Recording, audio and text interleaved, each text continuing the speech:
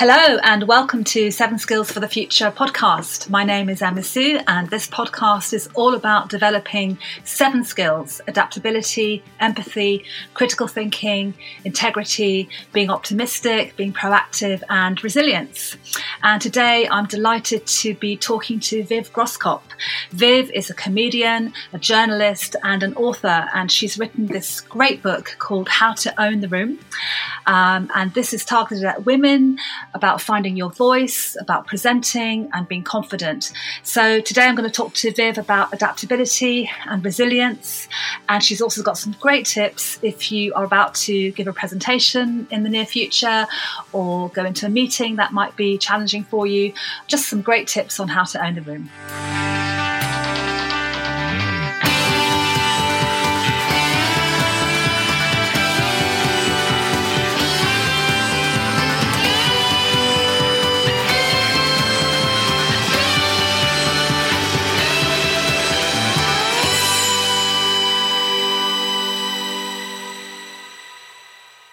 So hi Viv, welcome to the show. It's fantastic to have you with us today. Hi Emma Sue, thank you so much for having me on. Well, I think really the first thing I need to do is just to thank you for writing this incredible book, How to Own the Room. Oh, you are so welcome. Thank you for reading it and for getting it. You know, the most important thing for any author is to feel that the people who get their work in their hands actually get it. You know, sometimes it's difficult to get your book into the hands of the right person, and I feel like this book has really been resonating with the people I meant to write it for, so that's amazing. Yes, well, I can only say that it's been so helpful to me, and it's just a fantastic thing that you're doing. And I want to ask you really how you came to be writing that book, and why is it such a popular topic right now? Yeah, that's a great question. I think in some ways the answer is huge, and there are so many reasons why suddenly this whole area of women's empowerment, women's inspiration has really exploded.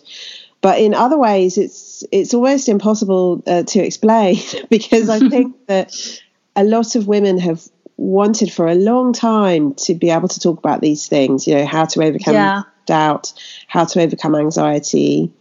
And there have been lots of little steps, I would say, over the last few decades, from, you know, starting with Germaine Greer's work or Gloria Steinem, and then in the modern era, things like Lean In from Sheryl Sandberg. And I think there's been a disconnect that is finally coming to light, where we start to acknowledge that we know women have all of these strengths. We know the institutional barriers that they face. But what are we actually going to do about it? I think that's finally coming to light, and we're all finally discussing it.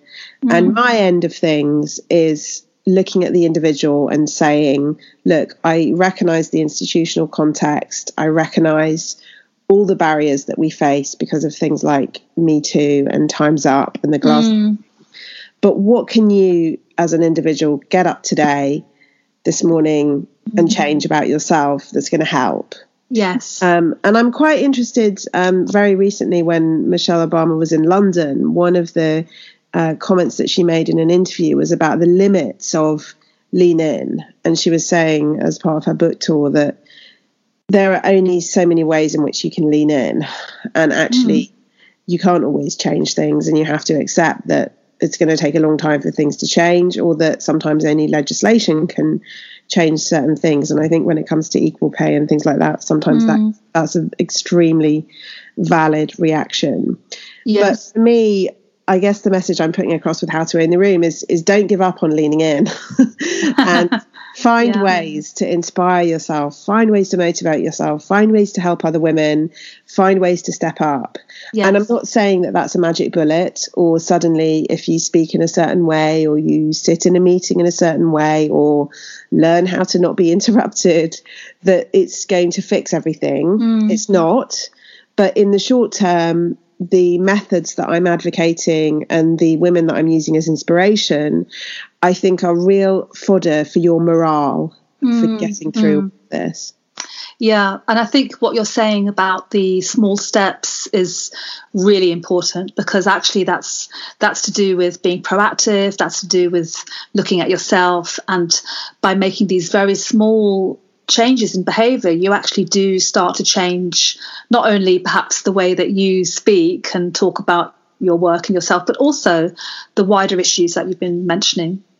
Yeah, absolutely. And I think in some small way, it can help you, and it can also help other women who are watching you. Yes. So that's also great advice for anyone who's feeling nervous about changing the way that they present or changing the way they show up in meetings, is don't just think about you and what people are going to be thinking about you, but think about how you would feel if other women started to do this, because you would probably feel pretty inspired by it, and it would make you feel that you've got allies. Yes. And I think that can be a really helpful way to think of things. Yes. I mean, I think one of the things that struck me most about your fantastic podcast that goes with the book is something I listened to just before I was about to give a keynote. And it was just the simplest of steps. And one of them was about just caring for your audience.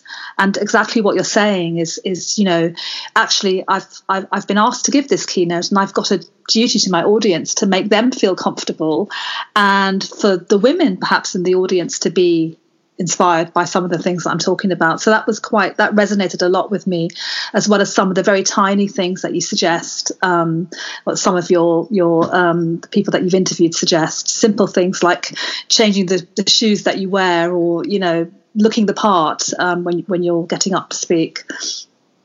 Yeah, the advice that I'm giving is everything from really tiny things to the bigger picture. The small things are things like giving yourself time to do a relaxation exercise before a big moment, like an interview or a speech. So you sit down, you allow yourself to breathe through your feet. That's something that's really, really powerful. Imagine you've got nostrils in the soles of your feet, and you're breathing up through those. And imagine that your brain is sinking down into your stomach. And that really helps you. If you can just imagine that, brain and stomach, breathe through feet, sit and do that for 2 minutes. It's incredibly relaxing, and it literally takes you out of your head. Yes. So you stop imagining so many things, and you just go very still and quiet and be focused on the feelings in your body, and try not to dispel them. So I think often when we're feeling nervous, we're thinking, how can I get rid of these nerves? Yes. But those breathing exercises actually help you to accept those nerves, because they're completely natural and they show that you care. Yes. So there are lots of small things like that. Yes. But there are also the bigger ideas where you're thinking about other people in the room. And for me, this is something that actually, it's been quite selfish for me to think about this sometimes, because it's just helped me so much. I don't really care that it's selfish. It's that you recognize in any situation that you're going into, you are not the most important person. Everybody else is more important than you are.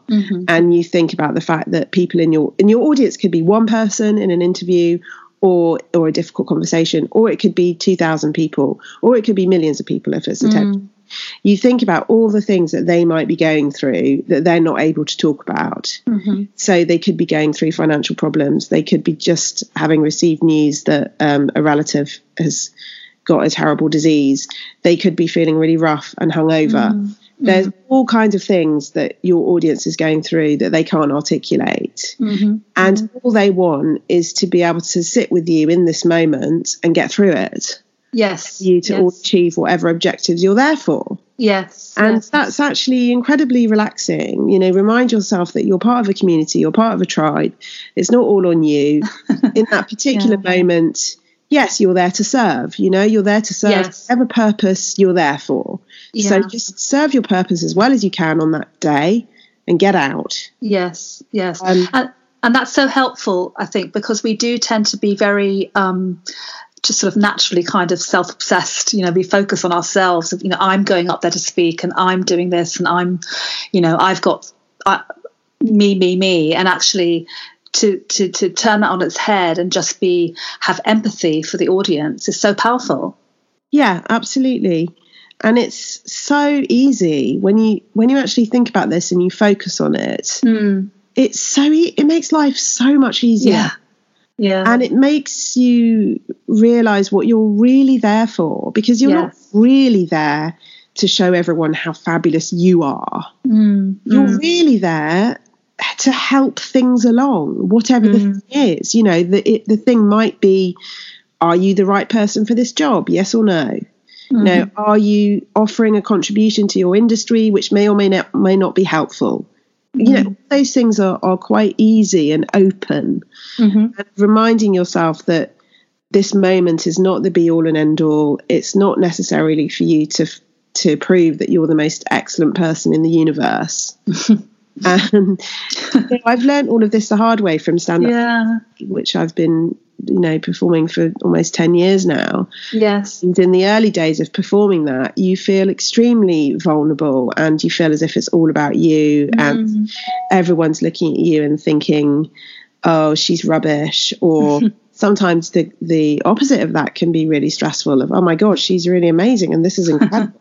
Those things can both be very burdensome. Yeah. You learn how to listen to the audience, how to be there for them.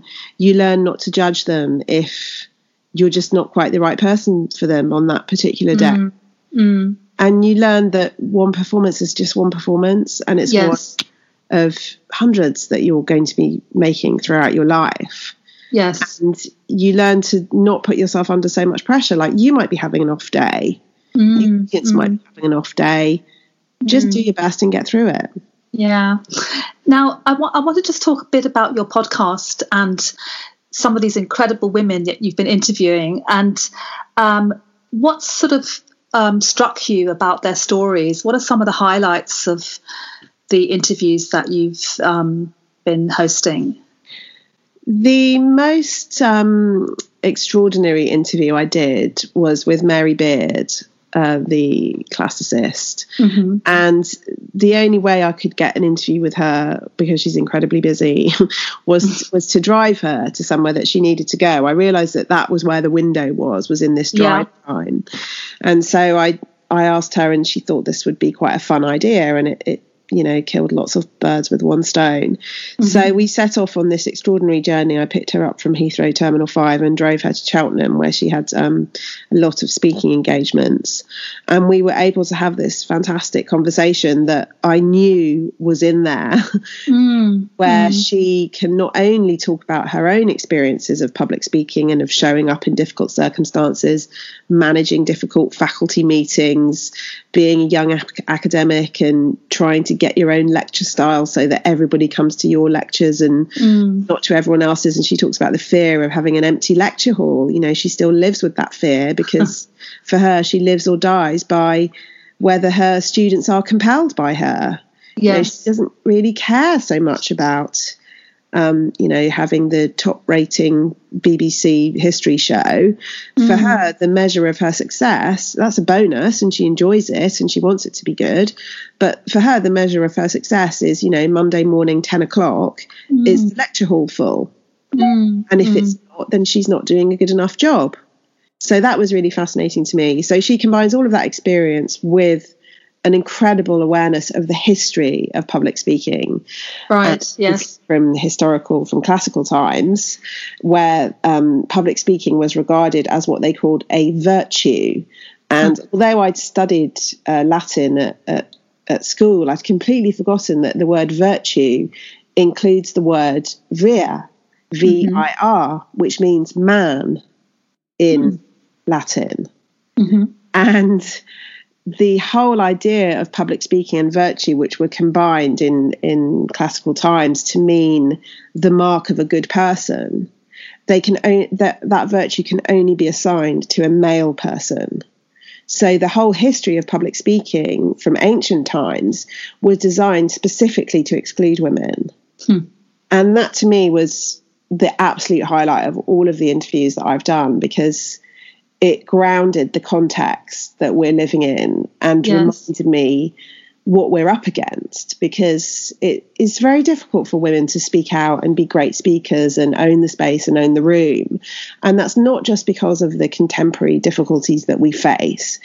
it's because historically it was wrong for women to speak. And you gained more virtue, and she explained this very brilliantly, you gained more virtue not only if you were a brilliant public speaker yourself, but if you actively prevented women from speaking. That was part of the deal.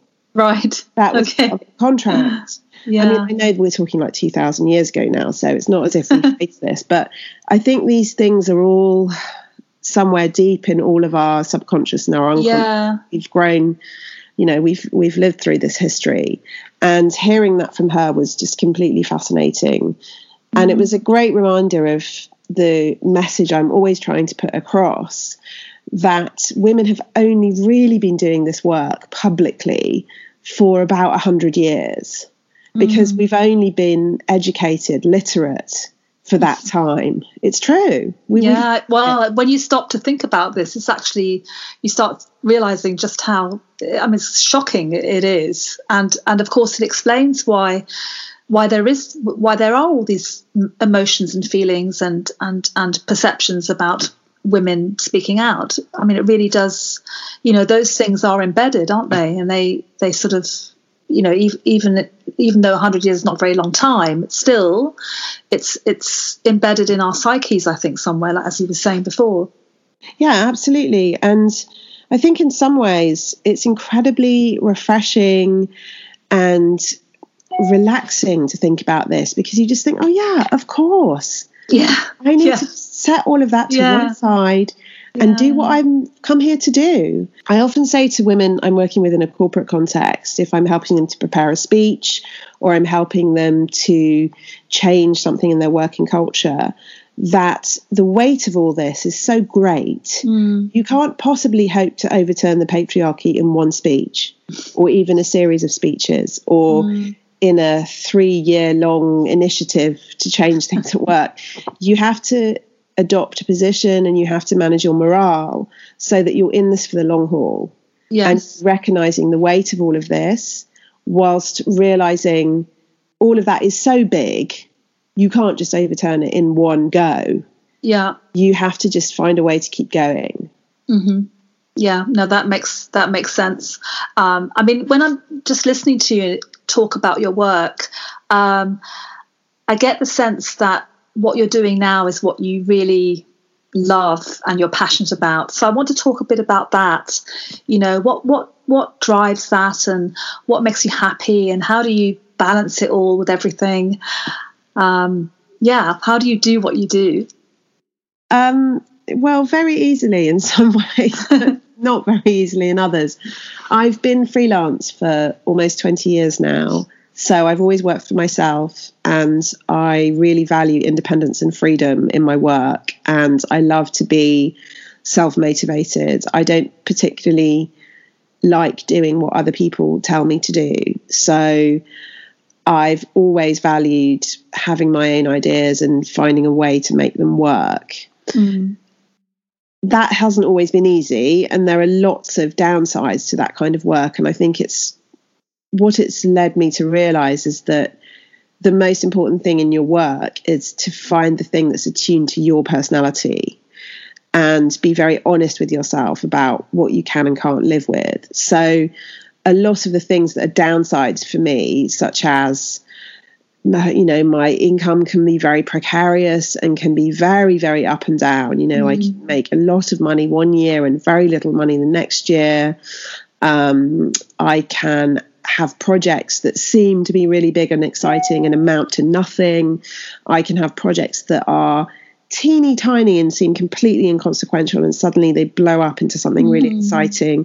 It's incredibly unpredictable, and I know that would be really difficult for some people to manage, but I really thrive on that, and I've learned to offset some of the downsides and really manage my morale. That was one of the best pieces of advice I ever had. When I was a young journalist in my early 20s, I met Marcel Dargy-Smith, who was the editor of Cosmopolitan then, and I'd read the magazine for years as a teenager, and she'd always been the editor, and I revered her. And I was lucky enough to have this interview with her, and eventually went on to do some work experience on the magazine when I was about 22. And she said, if you ever go freelance as a writer, my advice to you is manage your morale, which is about make sure that you're not trapped in a room on your own for days on end, pitching to people who are rejecting your ideas. Make sure that you get into offices with people from time to time. Make sure that you build a network. Make sure that you build in the opportunity for downtime. Make sure that you build in a little nest egg so that you can say no to work that you don't really want to do.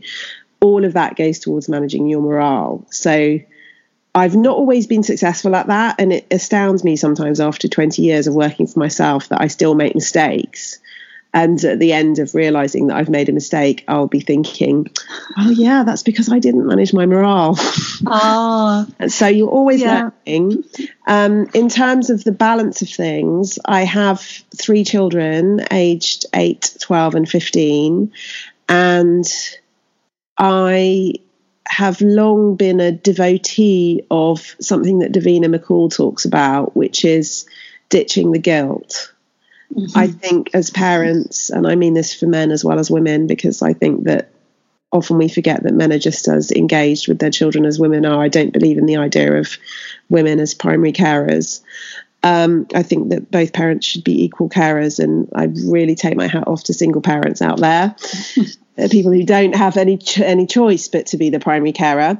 But we're so prone to guilt, men and women, towards our children, and I think that's a sign that you're a good parent. And I'm careful not to waste time feeling guilty about things that I can't change or I don't want to change. So if I am feeling guilty about something, say I've missed such and such carol concert or such and such sports day because I had a work meeting, then I'll think, do I really feel guilty about this, or is that just regular parenting guilt that's going to be a waste of time? And if I really feel guilty about something, I will change it. So I will cancel the meeting, or I will rearrange my schedule so I'm spending more with that child because they need me more at that particular time. I won't waste pointless time on guilt. So for me, it's about action. Either it's bad enough that you need to act, or if you don't need to act, then don't waste your time on it. So what you're saying, some of the things that you're saying here really resonate with 3 of the skills that are part of the 7 that are connected with this podcast and with my book. But you're talking about resilience, being proactive, and optimism. And some of the things that you're describing there are characteristic of building resilience. So would you say that you are a resilient person? You certainly come across that way to me. Yeah, I'm definitely a resilient person. That would probably be my most prominent of the 7 skills. And I think resilience is something that a lot of people are born with, a natural aptitude towards it. But I also think it's a muscle that can be developed. And I think even if you are a fairly resilient person, your resilience can be really challenged in certain situations and almost disappear. I think it when you move through life, there are certain situations that regard so much resilience that even the most naturally resilient person will crumble. I think it's something that you can always work on and you can always develop, and it really helps, I think, to talk to other people who are going through similar things. So that's what's always helped me as a freelancer, is knowing that other writers are having their work rejected. They've had their proposal turned down by a publisher. Other comedians have been blanked by such and such promoter, or they haven't got anywhere with this producer. It's not just me. Other people are having difficulties marketing their Edinburgh show, or, all of these things. They help you to build your resilience because they make you realize, oh yeah, this is not my problem. Or even better, when you do realize it is your problem and no one else is suffering from this, so you better fix something about yourself, and quick. And these are really helpful because all really life is, I sound like some kind of weird American coach now, but all life is really about is, what's the next action that you need to take? Is there an action? And the action might be doing nothing, or the action might be just go chill out and have a day with your friends, or the action might be, send 50 emails to your contacts to help with whatever you're doing. Resilience, shared resilience, I think, is really helpful. I often say to people that the most important thing you can be doing is what's right in front of you. So, Yeah. so if you're in a meeting, that's the most important thing. Be present. Listen. If you're with your child, that's the most important thing. If you're taking part in an interview, that's the most important thing. And that if you can do that, actually, it is easy. Yeah, absolutely. And I think it's a cliche to say it, but I think nowadays our attention is so divided. Our attention is under threat in a way that it never has been historically, because of all the digital advances, where we're being asked to split our attention constantly between the phone, the email, apps, the social media, this demand, that demand, this distraction, and to actually be focused on what's in front of us and connect with people or deal with an irritating obligation that we don't want to deal with. Those things are really, really hard. Yeah. And I think it's something hopefully we're getting more aware of the need to be present and to be focused. But how do you personally manage all of that yourself? What do you do? I think I'm a terrible role model for this. I take a certain pride in being 45 and not feeling out of touch with technology. So in some ways I allow myself to spend a lot of time on social media and apps and keep up with all those things. And my excuse is, well, I don't want to become an old person. But the truth is I probably spend too much time on all of those things, and I'm always trying to find ways to spend less time on a screen and more time thinking.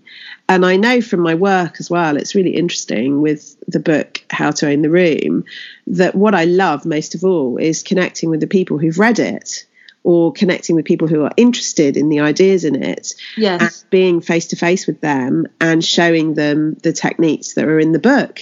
Yeah. So I love to be in a room of, 200 people at a festival, and I'm teaching them how to do the breathe through the soles of your feet and let your brain fall into your stomach. Or we're doing, I talk about tapping, emotional freedom technique. So you would say, although I feel nervous, I will perform well. Or although I am stressed, I've got this. And you just tap and you repeat and repeat and repeat, and that's incredibly relaxing. And again, it encourages you to get out of your head and get into your body. And I love to be in a room with people doing that, and I'd much rather do that than be hunched over my phone sending tweets. And so that's, I think, one of my, I don't believe in New Year's resolutions. I believe in all round the year resolutions, and one of my constant resolutions is to be a better role model to other people about social media. I think that's a good way of thinking about it. So in the same way, when you prepare a speech or you have a moment where you're going to be in front of a big group of people, you don't think about yourself, think about them and what they need. With social media, I'm often thinking, well, if other people are looking at me and seeing how much I'm on it, is that really inspiring to them? Is that really helpful? And I think if more of us could role model responsible, helpful behavior around social media, then the world would be a better place. Yeah, no, it's because true. And we're very caught up in it. And I mean that completely unjudgmentally, because I'm very caught up in it. But it's a big challenge. But I think sometimes we will look back on this time and see social media in the same way that we saw cigarettes in the 50s. Yes. Yeah, it's just about balance. I mean, I would never have found you had it not been for social media. So there's so many positive things about it, but it's just having that balance, isn't it? Yeah, really? There are so many positives. And one of the messages in How to Own the Room is about being encouraged as an introvert and seeking out brilliant footage from TED Talks, like people like Susan Cain or Amy Cuddy, who are quite introverted, or even actually Elizabeth Gilbert. Yes. She's, beautiful speaker, but quite introverted.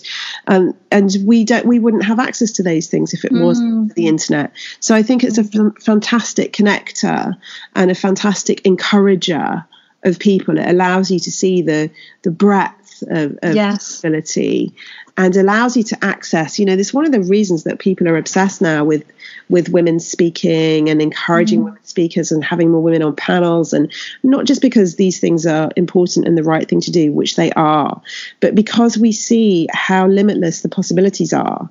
And we only see that because of the advent of YouTube, TED Talks, Instagram stories. This the first time in history any woman who wants to speak and have her voice heard can do it. You can broadcast on Instagram TV today. And that's fascinating and terrifying and amazing. Yes. Oh my gosh, I just feel we could keep talking for another couple of hours. There's just lots of things that you've been touching on which are so resonant. Thank you so much for coming on the show. And I know that our listeners, we'll have listeners from all over the world listening to this. And if any of them are about to go into a speaking situation or a situation where they're feeling nervous, what are maybe 3 things you could advise right now for those people that might be listening? For anyone who's preparing something that is high stakes, it's very easy to give into the nerves. So my first tip would be reassure yourself and make it easier for yourself by giving yourself a really, really strong intro and a really strong conclusion.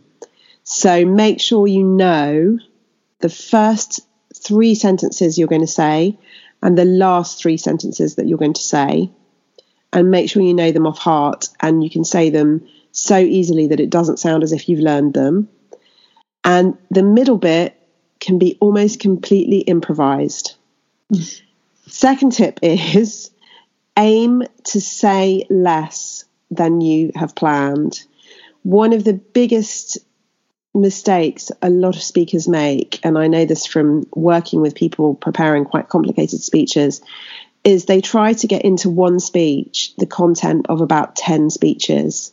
You need to say a lot less than you think. So think about your audience and maybe the one key message that you want them to take away.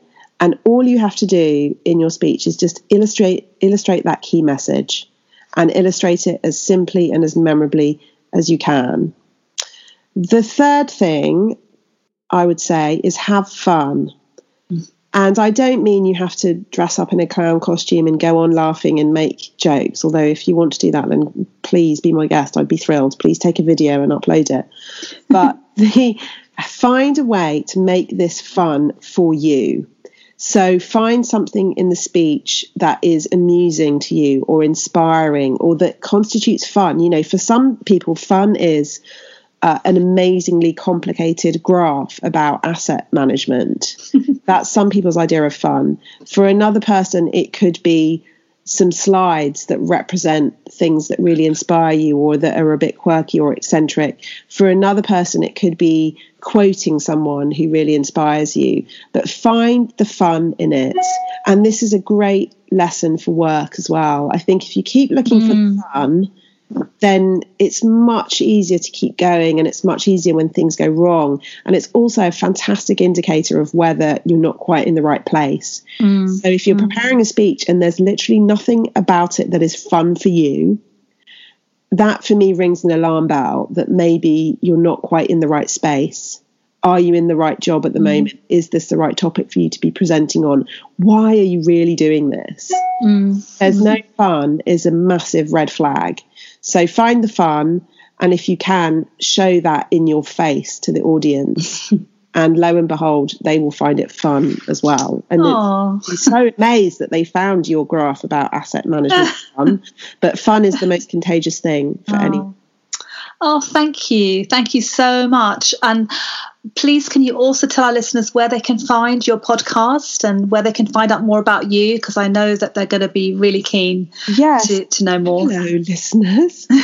My podcast is on iTunes and Acast. If you go to my Twitter or Instagram, which is at Viv Groskop, VIVGROSKOP, that's VIVGROSKOP, then the links for the podcast and the book are on both of those. The book's available on Amazon. It's just sold to Canada, hopefully coming to the US soon, but you can order it from UK Amazon with international delivery. And if you do listen to the podcast or you do check out the book, then please do leave me a review, warts and all, because I love to get people's feedback so the next thing that I can do can be even better. Thank you. And I can definitely vouch for both podcast and book. Get out there and listen to that podcast and buy that book because they're both absolutely fantastic. Thank you so much, Viv, for coming onto the show. It's been an honour to have you and to interview you. And I'm just so pleased and can't thank you enough. Thank you. Go own the room.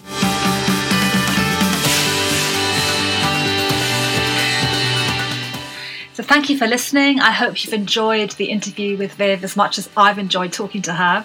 If you'd like to know more about the 7 skills, you can buy the book, 7 Skills for the Future. If you'd like some ideas and tips for how to develop those 7 skills, then go to the website unimentor.com and look under 7 skills and you'll find everything you need there. Thanks again and look forward to seeing you on the next episode.